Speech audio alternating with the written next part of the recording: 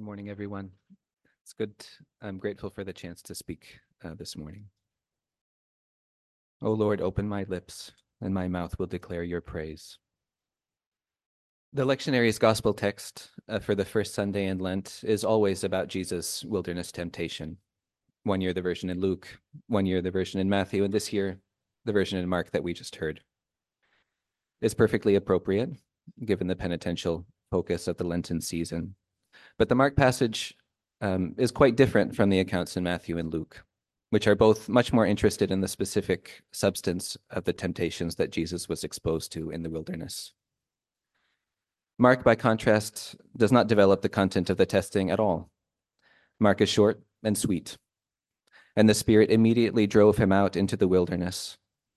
He was in the wilderness 40 days, tempted by Satan, and he was with the wild beasts, and the angels waited on him. The 40 days recall the 40 days and nights of rain in the flood story, in which Noah and his family were preserved in the ark.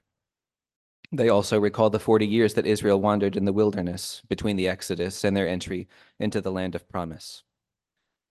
They also recall Elijah in the wilderness in 1 Kings, after Jezebel threatens to kill him and he flees in fear for his life. Elijah was 40 days in the wilderness, and angels ministered to him, providing him with food and drink in the desert. In all of these stories, the wilderness is a severe place, a dangerous place, a place that is hostile to life. And in these stories, the wilderness is also the place where God acts to preserve life, to save. And that's part of what the wilderness in Mark is too.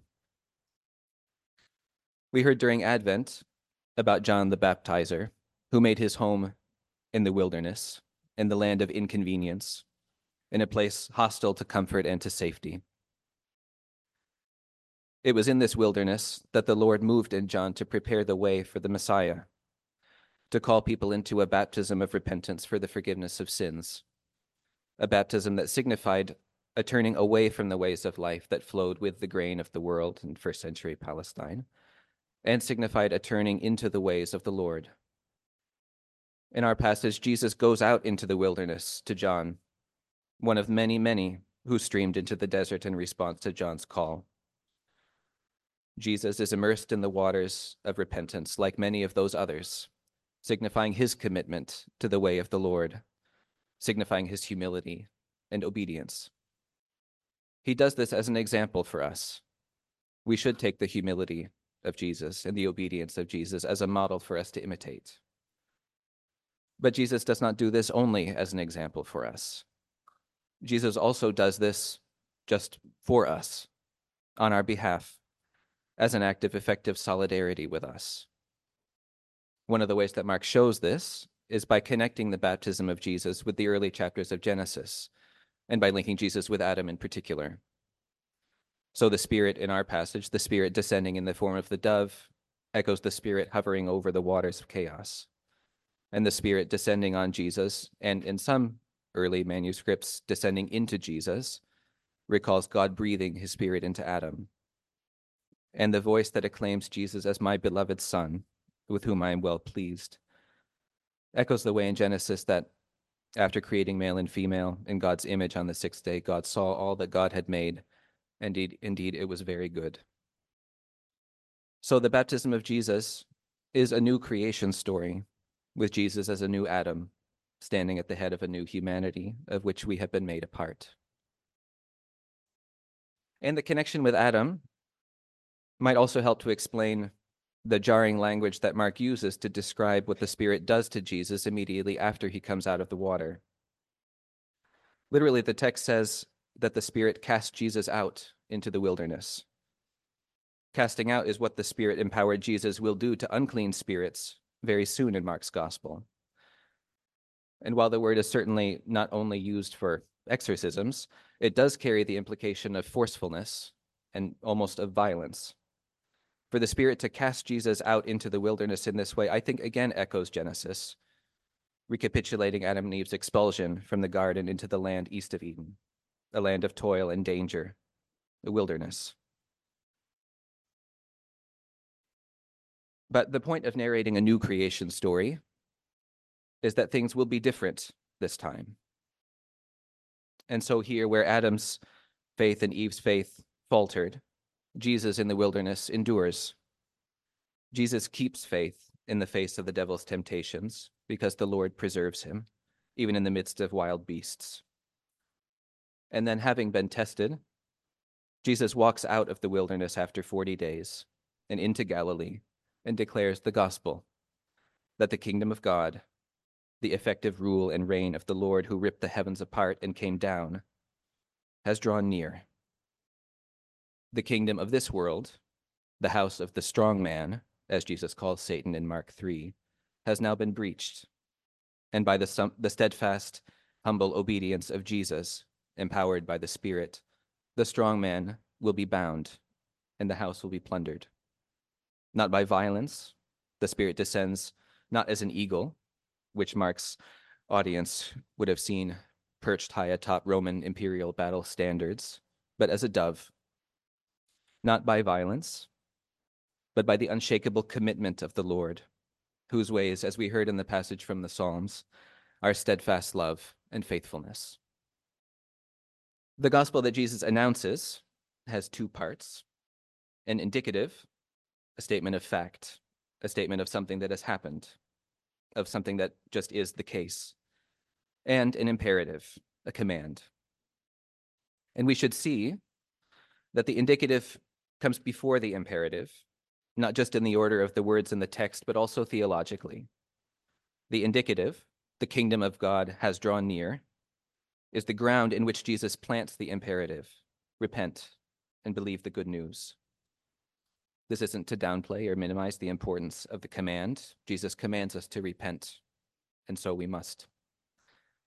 The crucial thing is to recognize that the gospel is first and fundamentally good news, not advice. It's the announcement of what God has done out of God's own sovereign freedom and mercy to free us for repentance and then for obedience and gratitude. This good news that Jesus proclaimed with its attendant command is perennial, but Lent is a season specially marked for repentance, for looking honestly at our lives as siblings, as friends, as children, as parents, as neighbors, as disciples, as those whom God has acted in power to free for life in God's kingdom.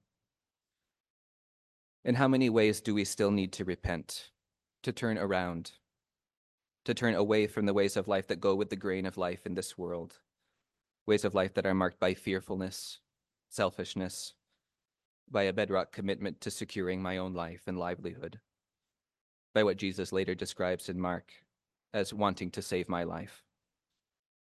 And in how many ways do we need to try to understand and ask the Lord for discernment to be able to see the ways in which we are still bound? Lent is for considering these things carefully, for submitting ourselves to the Spirit's testing and listening to the Spirit's witness to us. But the Spirit must open our ears to hear the Spirit's voice, and in the meantime, there are plenty of other voices crying out in the wilderness, clamoring for our attention and conspiring to distract us from quiet attention and humble obedience. At root, the temptations will be some version of the original one, which is to despair of the goodness of the Lord, to concede at some level that God may not simply be good or may not really be good for us. This was the root of the serpent's suggestion to Eve in the garden. Even though Eden was good, it was a place where God's provision was abundantly evident everywhere, and where God walked with Adam and Eve in the cool of the evening. It was behind the Israelites' grumbling in the wilderness and their desire to return to Egypt after they had lived the Lord's deliverance firsthand. I think this was also at the root of the temptation that came for Jesus in his wilderness sojourn. Is the Lord really trustworthy? When push comes to shove, will the Lord keep faith with you? Maybe the Lord's way will not be quite enough to meet the challenge and opposition that await you. And at root, these are the same temptations that we face too. When our bodies or our minds or our spirits become strangers or enemies to us. When friends or family abandon or betray us, or we them. When we are overwhelmed by our own neediness or guilt or shame or fear. There is a voice that will say that God must not really love you, that God is not, at the end of the day, fundamentally for you. And there's a voice that accuses and that condemns,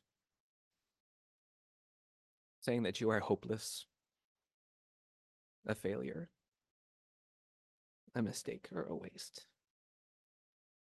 In the idiom of Isaiah 63, which lies in the background to our passage, there's a voice that will tell us that we are among those whom the Lord does not rule, that we are among those who are not called by the Lord's name. But in Jesus, the Lord says to all of that, no, no. The Lord has not abandoned us to the strong man who rules the world, to the powers that hold us captive.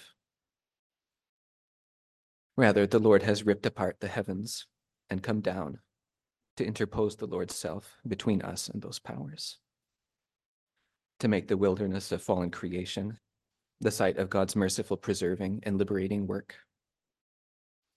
In and as the man Jesus, the Lord has acted out of an unshakable commitment and a supreme fidelity to deliver the world, including you and me, from out of captivity to sin and death and the devil, and to free us for lives marked by humble obedience and gratitude. So, in the wilderness of Lent, let's listen to Jesus. The kingdom of God has come near. Repent and believe this good news.